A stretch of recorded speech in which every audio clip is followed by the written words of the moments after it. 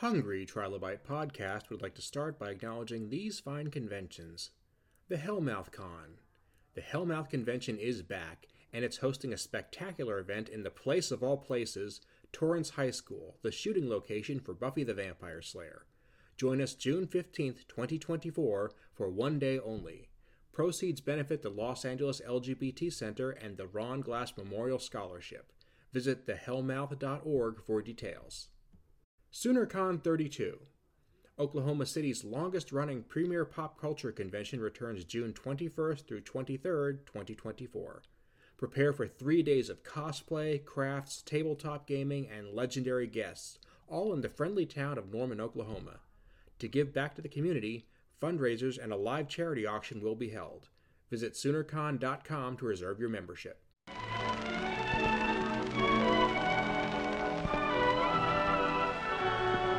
Welcome to today's episode of the Hungry Trilobite Podcast. My name is Aaron Bossig, and I'm going to be your host. I'm going to warn you right now, in this upcoming episode, I'm going to bounce all over when it comes to the conversation topic, and that's because today's guest is somebody whom I could speak to for hours on end if time had allowed it. Amy Imhoff is a writer, a science promoter, and a person of great value to the Star Trek community, and I am honored to have her on the show. Let's get started right now. On mic today, we have Amy Imhoff. How are you doing this evening? I'm great. Thank you, Aaron. Thank you for having me. I'm glad to have you here. I've enjoyed following your feed for a while. It's only been a couple weeks since Trek Talks 3. Did a bang-up job on that. I enjoyed that presentation quite a bit. I'll link to it in the show notes. Oh, yes, thank you. No, it's you guys can find the link to all of the Trek Talks through the Trek Geeks YouTube and through the Roddenberry Foundation. Also, they were partners in this one. So we really appreciate Roddenberry, and Trek Geeks has been a great partnership for all of us in the community and just good friends of mine. I love everybody over there. It's for sure. We'll put all that in there. It was a great event. What I love about reading your work, because you are the short version, is that you are a heck of a commentator on science and science fiction. You are a very talented writer. Thank you. And you're a great public speaker. I've worked on that. I appreciate you. I appreciate you saying that. I realized that the Trek Talks panel was my 100th panel. Congratulations. Thank you. Thank you. No, it's exciting. I've been doing them for about 10 years now, a little over maybe 12 years now. 12 years. Yeah, it's 2024. So I have to say I had 12 years. My first one was, I think, 2012, 2013, around there at Star Trek Las Vegas. Nice. Well, what I love about your work specifically, because you can get into science fiction and talking about it, and it's really easy to say, well, hey, did you know the Star Trek made the little flip phone communicators? It's really easy to talk about that sort of stuff. But you have a real talent for looking at what science fiction is saying right now about what's going on right this minute, which is the big picture stuff that a lot of people tend to gloss over. Yeah, I think that there is so much happening right now in aerospace and in the space community, and also in science fiction and representation in front of and behind the camera when it comes to women and diverse voices. I really want to spotlight that in my work and uplift those diverse voices, because I've noticed there was a big lack for a long time. Star Trek was run by men, and all the franchises are. Star Wars and everything. But now we have, women who are behind the scenes who are really producing and directing and, creating these worlds that we all love so much. And part of creating that is, I think, drawing inspiration from the space program and vice versa. There's people who work in the space program and in private aerospace draw lots of inspiration from Star Trek. And the Star Trek, in turn, just to use one example, ends up basically reinventing itself. It draws its inspiration from what's going on around it. And so it becomes almost this little cycle. It does. There is so much, there's so many cool companies that have come up in the last, decade or so, especially with the advent of the partnership of NASA with SpaceX and Blue Origin. If it weren't for SpaceX, we would not be able to get back and forth to the International Space Station. The Dragon capsule is the only certified human capsule at the moment that can take people up and down. So when they retired the space shuttle program, we really had to rely on this marriage of public aerospace and private aerospace. And I found that to be very fascinating. And then a couple of years ago, I met a fabulous woman, Anara Tabir, and she is very involved in the space industry. She's worked with a number of organizations, and she said, I was expressing frustration at one of my technology clients, and I was unable to, as a freelancer, I'm sure freelancers in your audience will understand it's hard to get paid on time. And I'd been working for them for several months and I had not gotten a paycheck. And I was complaining, and Anara said, come work for space. And I said, yes, I will. You do not even have to convince me. Like, there's no convincing. Like, I will come work for space. So she put me in touch with a really cool group of people in the community. There's a think tank called the Overview Effect. The Overview Effect is coined by Frank White, who is a space philosopher. It's a common shared experience of people who have been to space and seen the Earth from space. Shatner talked a little bit about it when he went up with Blue Origin. It's just kind of a sense of you look down at the Earth and you think, look at this fragile thing. It's really not that big. All of the people I know and all of the things I've ever done are contained in this space, but it's fragile. And we should protect it. You know, we're poisoning our environment. We're doing a lot of terrible things to the planet Earth. And it kind of makes you have this sense of like, we're here, this is where the life is. And then you turn and you look out at space and you're like, there isn't any life that I can see. It's all dark, right? It's all just black, empty space. And it's very, I hear from what I've read and from the people that I've spoken to who have been, it's a very powerful experience. And I thought that that was a really cool concept for a think tank. And I joined and I met a whole bunch of cool people in the space industry, and I'm still working with them. It's wonderful. That sounds amazing. It's I, really I cool. I feel terrible. I don't have better words to describe it, but that the whole concept is just lighting my brain on fire. It's so cool, honestly. And we have, a number of the people in the group. Ron Rossano is one of the astronauts who went up with one of the Virgin Galactic missions. I don't know if anybody follows any of these cool ladies in space, like Kelly Girardi or Emily Calandrelli. Emily has not been up. She is more of a science communicator, and Kelly is more of like an active astronaut. And she's a mom, and she's very honest on her social media about, being a role model for her daughter. And I just felt really inspired by these ladies that I keep meeting. And, of course, there's fabulous men who are involved in the program as well. But we're always looking towards that diversity and towards seeing ourselves. And working with Kate Mulgrew, I've heard so many people say, I'm an astrophysicist because of Captain Janeway. I'm a captain in the Navy because of Captain Janeway. And they come up to Kate and they're so emotional, and she'll say to me, "Oh, everybody's always crying when they meet me." And I'm like, "Well, it's because you're so inspiring to them." So that's been a real privilege, and I really enjoyed that aspect of my work, and I wanted to do more of that work. Hence the move to helping with event management and speaker management, and social media and other kinds of brand strategy for space. So, I mean, doing the event management and that sort of thing, you get to put together a lot of these think tank events and otherwise get these people together in the same room. That has to be pretty gratifying. That is very exciting. I'm more on staff from established events. I've become involved with so last year, for example, I was with the Yuri's Night team. Loretta Whiteside is a Virgin Galactic founder astronaut, and her husband George Whiteside was the chief of staff for NASA under Obama, and he's currently running for office actually in California. And Loretta started it, but George did too. They started Yuri's Night a little over 20 years ago, and it's a celebration of the first human being in space, Russian cosmonaut Yuri Gagarin. And they celebrate it every year in the beginning. It's like the first, usually the second weekend in April. It's on his birthday is I think his birthday is the 12th or the 14th, something like that. But the event that I volunteered for last year was, well, I did Yuri's Night on both coasts. I did it on the LA side under the Space Shuttle Endeavour at the California Science Center. And we brought out 25 Star Trek creatives. I really thought, they could really use that star power that they hadn't had. They had some very cool people come in and speak, and a few people here and there. Bob Picardo had supported the event for a long time through the Planetary Society. Bill Nye, of course, being Planetary Society as well.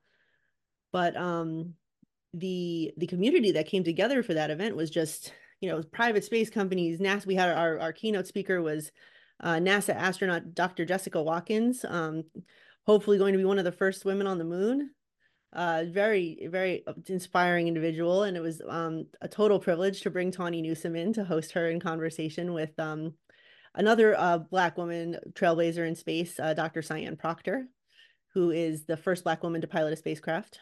So she's incredible too, and I want to get her more involved in the Star Trek community. What I really want to do is bring in the real life Starfleet officers with the fictional Starfleet officers and create those conversations.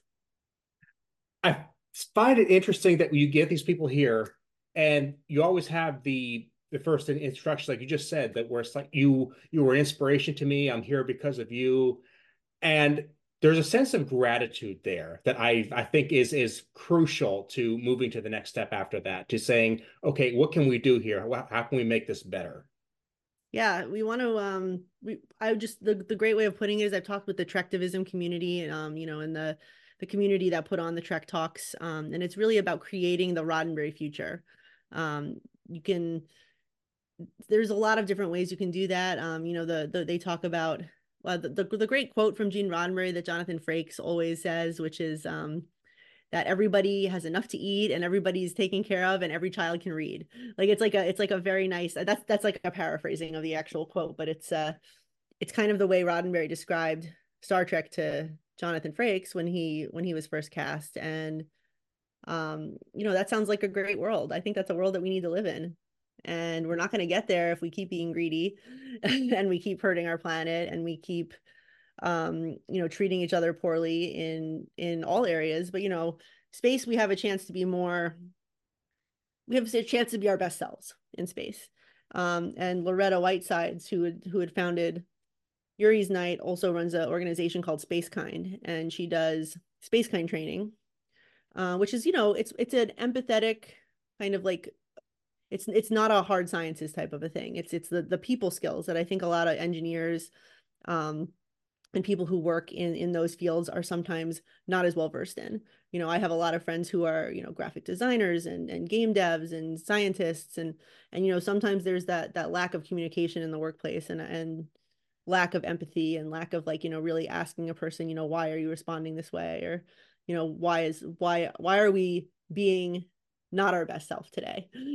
And I think the kind of training that she offers really helps people establish that kind of empathy in a way that maybe they haven't gotten that training in their professional lives. I come from the humanities side of it, so that was I've read a lot about psychology and and I've been in therapy, and I think that that's a valuable thing that everybody should go through. So it's very similar to that. Like if you've been through therapy, there's some of the elements there about being a good listener.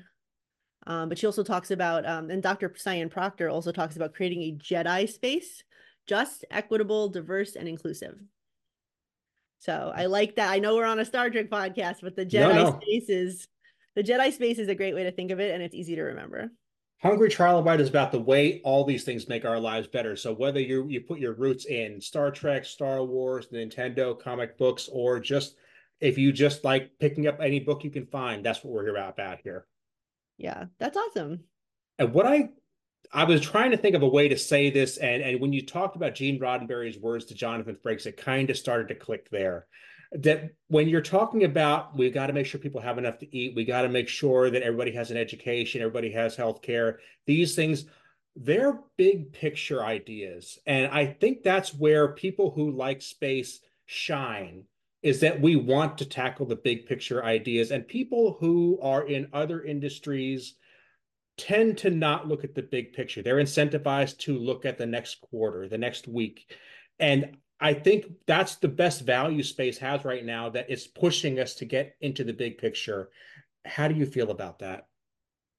I think it's definitely an accurate statement to some extent. These space companies are mostly for-profit companies, though, so you have to play the game, right? In order to create those giant leaps, you have to play the capitalism game, right? That's why most big space companies are backed by a billionaire. The money is not necessarily there in private aerospace unless you are working with an alternative source of funding. And I've met so many cool people through the Overview Effect and through other places. I was with Explore Mars for a little while, which is a NASA-funded nonprofit. NASA's budget is dependent on Congress.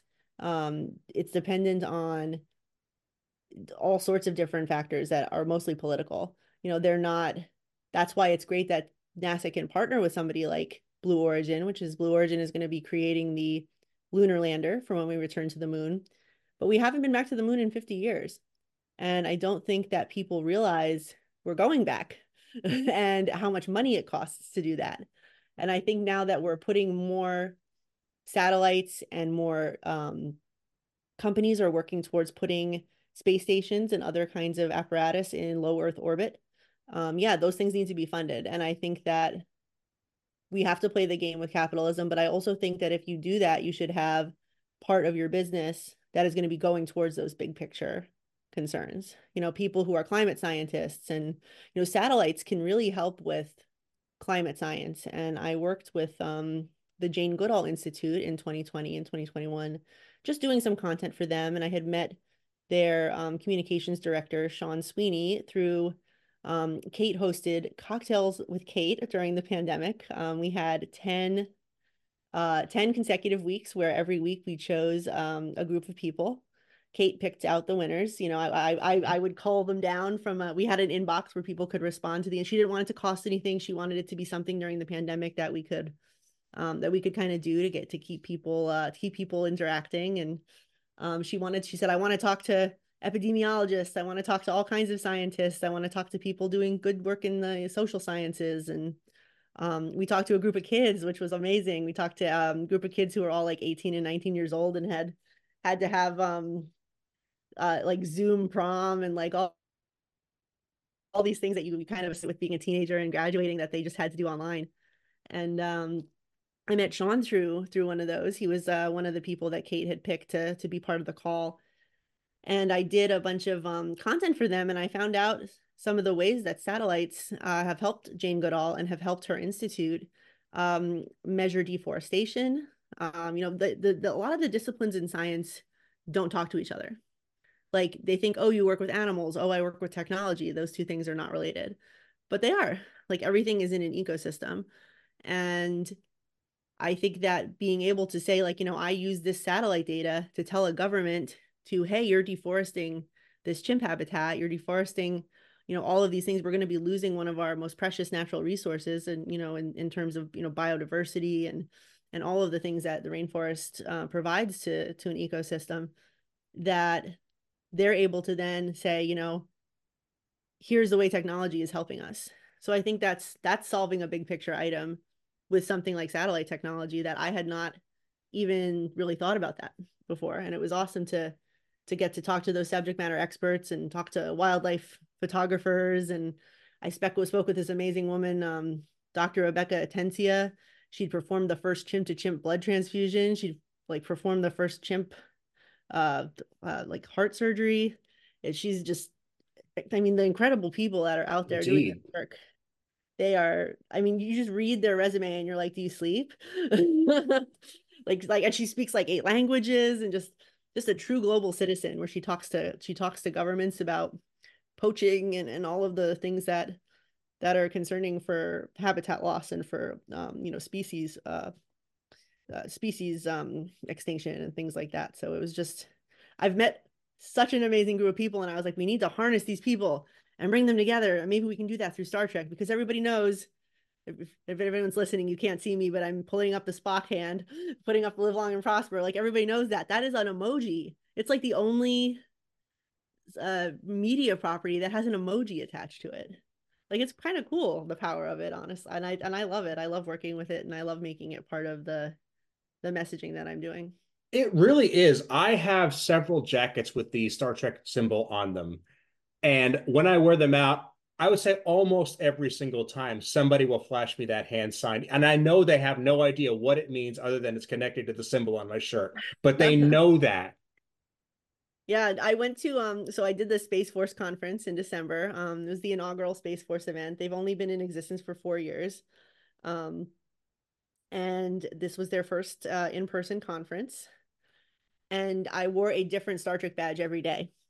So I was like a 4-day event where I started out on the Sunday. I was there, and we went through Wednesday, and I wore a different badge every day, and everybody was like, "What's your badge from? Where can I get one?" I was like, I think Fansets made a lot of sales that week because I was just sending like I had generals like pulling out their phone like, "Here I am dressed as Captain Picard, and my wife is Dr. Crusher." Like it was great because it's just a touch point for everybody. And I mean, these are people who are making major decisions about national security and decisions about, what our satellites are up to, and keeping an eye on everything down here. And I think it was a very cool event, and I'm really proud of what we pulled off. Our team was small, but really mighty, and working with all of the players in private aerospace that spoke as well. We've got these 4-star generals, but we wanted to pair them with the big players like Sierra Space and Blue Origin, and um, we had some really cool smaller companies there too that were represented. Muon Space and Terran Orbital. Terran Orbital trades on the New York Stock Exchange as LLAP. Nice. Their CEO, he is a huge Trekkie. So if you look up Mark Bell Star Trek, um, he had his movie screening room was like a replica of the Enterprise D bridge. So I'm like, if I have that kind of money, hell yes, I would put the Enterprise D bridge as my movie screening room.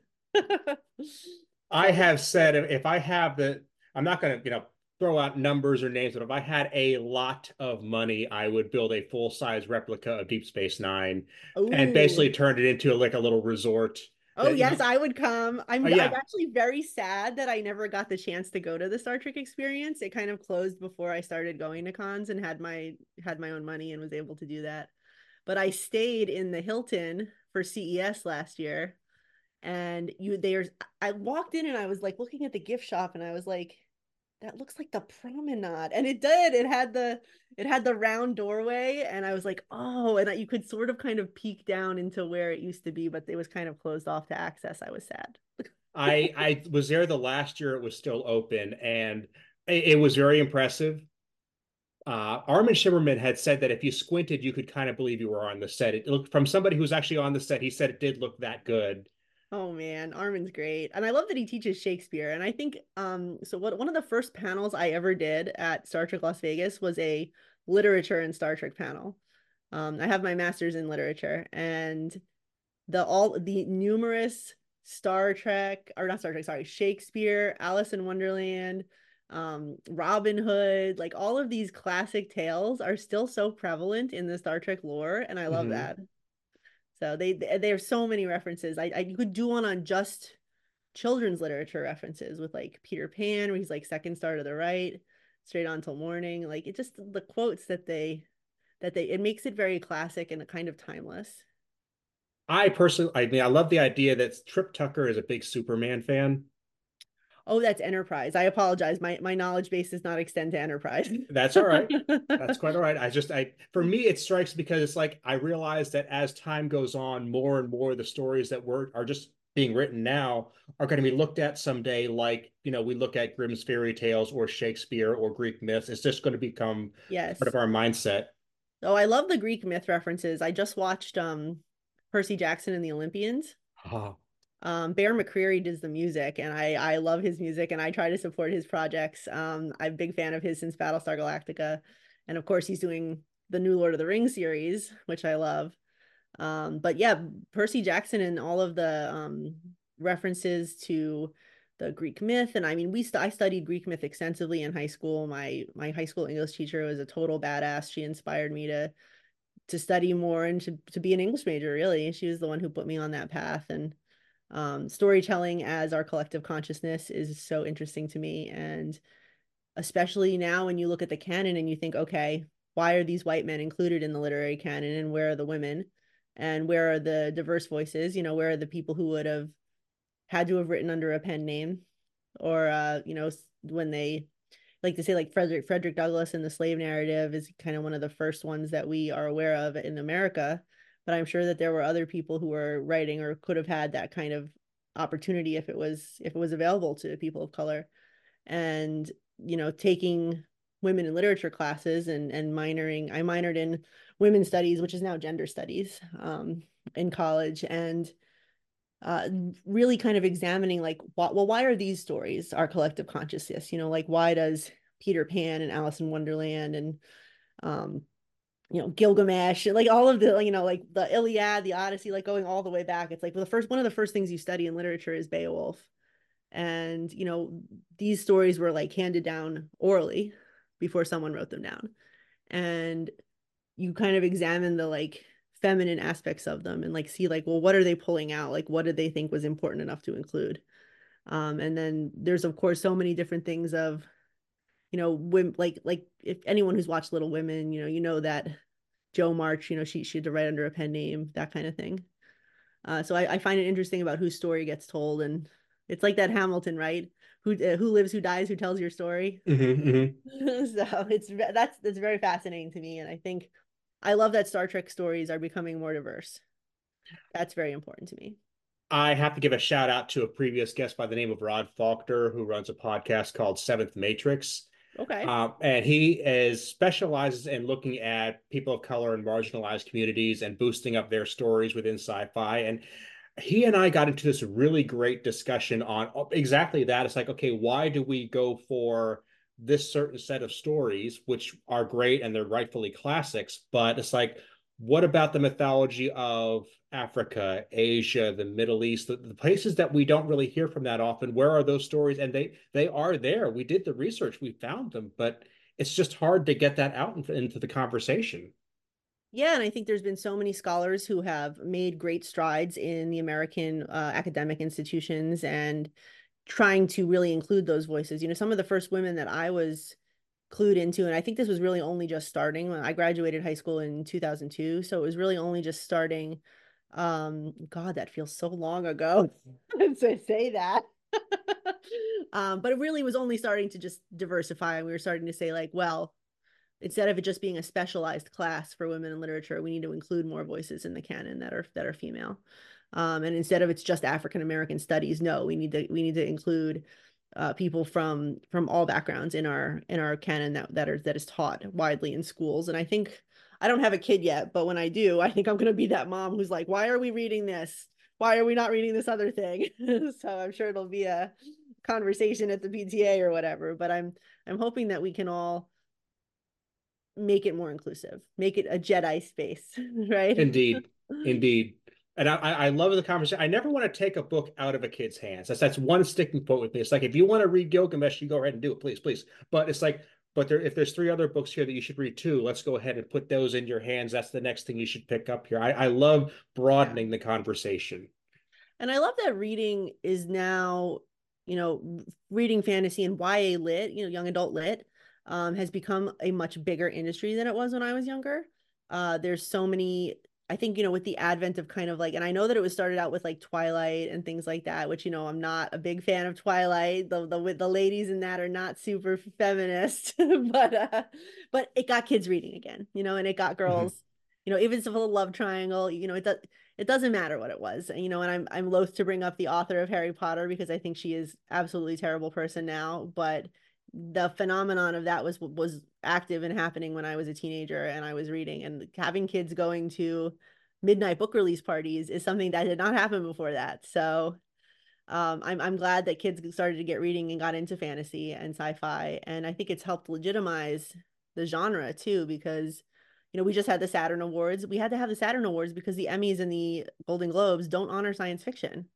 It's like a great sadness to me that Mary McDonnell does not have an Emmy for being President Laura Roslin on Battlestar Galactica. Like Edward James Olmos, he should also have an Emmy. Like they were incredible on that show, and that show was like prestige TV before that even existed. And that was Ron Moore, and Ron Moore started out on Next Generation and Deep Space Nine, and now then he went to For All Mankind. And if your readers are not watching For All Mankind, I said readers, I guess listeners. If your listeners are not watching For All Mankind, that's like my gospel right now. You have to watch For All Mankind, you guys. It's the best. It's an alternative history. It's like, what if the space race never ended? What if Russia got to the moon first?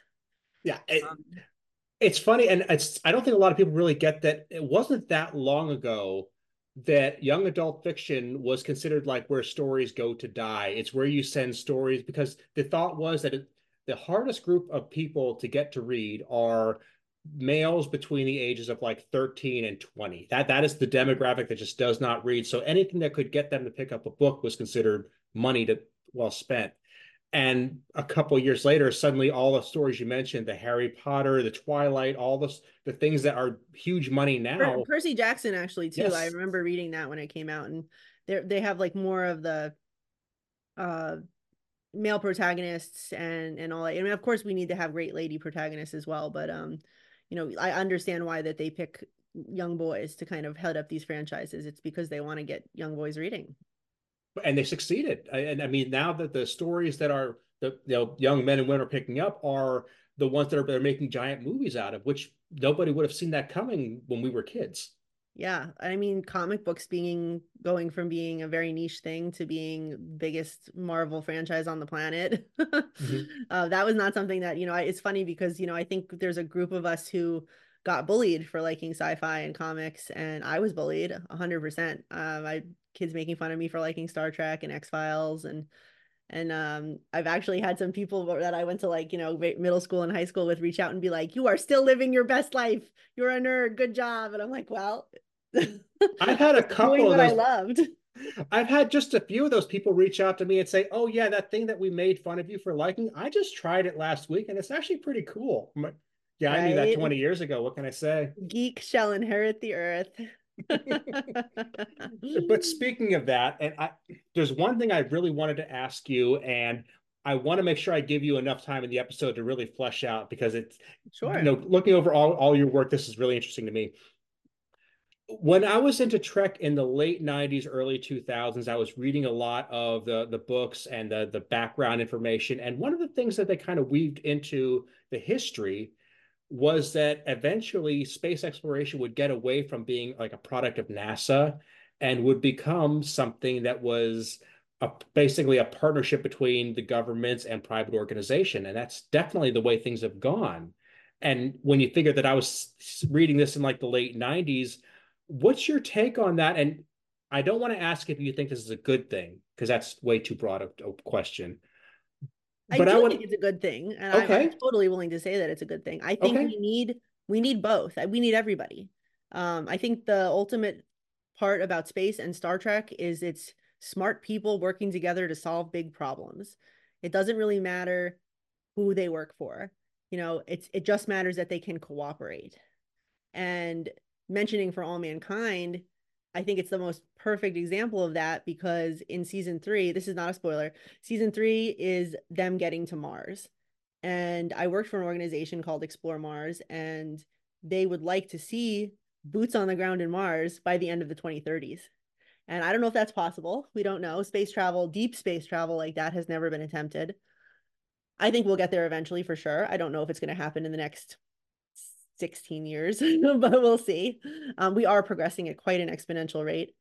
And like I had mentioned with SpaceX, I mean, they have landed they have reused rockets in a way that NASA has not done. And I know that NASA has been criticized for Artemis and for the space launch system that is not reusable. It's not as eco-friendly. They're burning a lot of rocket fuel. They're using a lot of resources and money to just send something up one time. And I think it's important that the private innovation is pushing the public innovation to be more sustainable, to think about that stuff when they design things.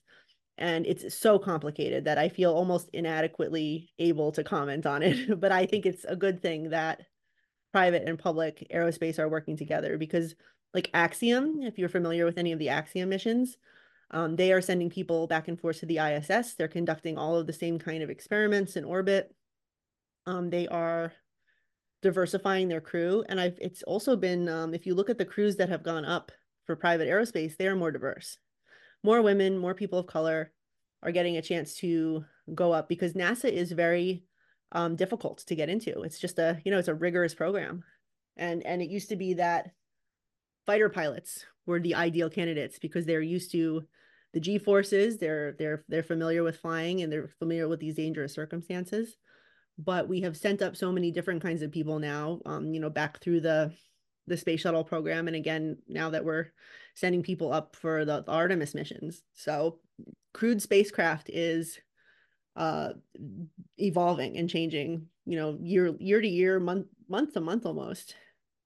I think we're living in a really cool, exciting time for that to be happening too. It's like we're witnessing that unfolding.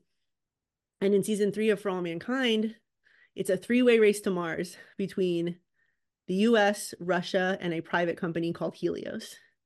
And what do you know? Stuff breaks. People get in trouble. They have to all work together to get to Mars. They have to all work together to survive.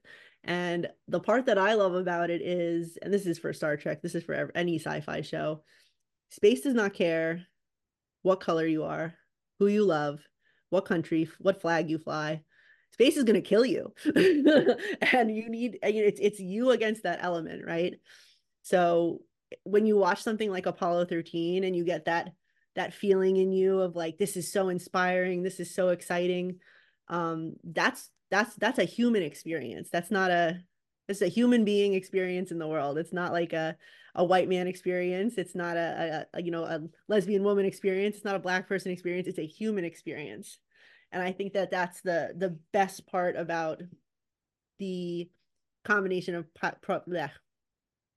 the combination of private and public companies in aerospace working together. I think that's the coolest part. I'm just a layperson. I feel inadequate to throw this out there, but when I hear these things, when I originally read that ages and ages ago, and when I'm talking to you now, all I can think of is that these problems we're dealing with are so big. Space travel is so expensive. The resources are so great that the only way we have even a shot is to collaborate and not compete. Competing is just going to burn. We're going to reproduce too many efforts, and we're not going to really get anywhere. Collaboration seems to make the most sense. It does, but we also have to recognize that, and I learned this a little bit working with the Space Force, is other countries might not want to work with us. Some of the wealthiest countries are not considered allies, right? Other countries with more robust space programs, they are putting their own money into that, and they're not funding. It's not going to be American interest. And there's this whole aspect of, patriotism and loyalty, and you have to be aware that as a society we haven't reached that ideal yet. Like we'd all love to be at Starfleet, right? Mhm. We'd all love to be under President Stacey Abrams of United Earth, like on Discovery, which was fabulous. um and I love that they chose her because she is really exemplifies, I think, the ideals of Starfleet. And it's people like that. But I mean, if look at Stacey, look at Beto O'Rourke, like these are people who lost their elections. Like these are people that are inspiring, but they're not necessarily people who are the majority of the country are voting for. And I think we have to solve a lot of those social issues that we're facing before we can I always think that if we discovered alien life, it might unite us as like humans. Of course, we'd probably shoot at it, but I would hope that we would maybe be our better selves. So it's that ideal, right? Like you're like, well, what could happen? What will happen? We don't know, but I hope we can get there together and not as enemies. I hope so too. And I think that's probably the best place to leave it. Amy, thank you so much for being here. I'd be glad to have you back anytime. Where are the best places people can follow you on the internet? People can find. I am still on Twitter. I guess I'm going to be on there until they shut the lights out. It's Amy Imhoff 1701, like the call number of the Enterprise. That is also my handle on everywhere else: Instagram, Blue Sky. You can also find me on LinkedIn if you're a professional and you want to connect and talk about marketing and space and branding and all that great stuff. You can find me on LinkedIn for sure. And where else can you find? I think that's everywhere. There's a lot of things happening right now, but that's those are the primary places. I will tweet or post about it if I'm doing something. Everything we just talked about, I'm going to put in the show notes on my website, aaronbossy.com. Amy, thank you so much for being here. I hope you have a great night. Great. Thank you, Aaron. Thank you so much for having me. This has been great.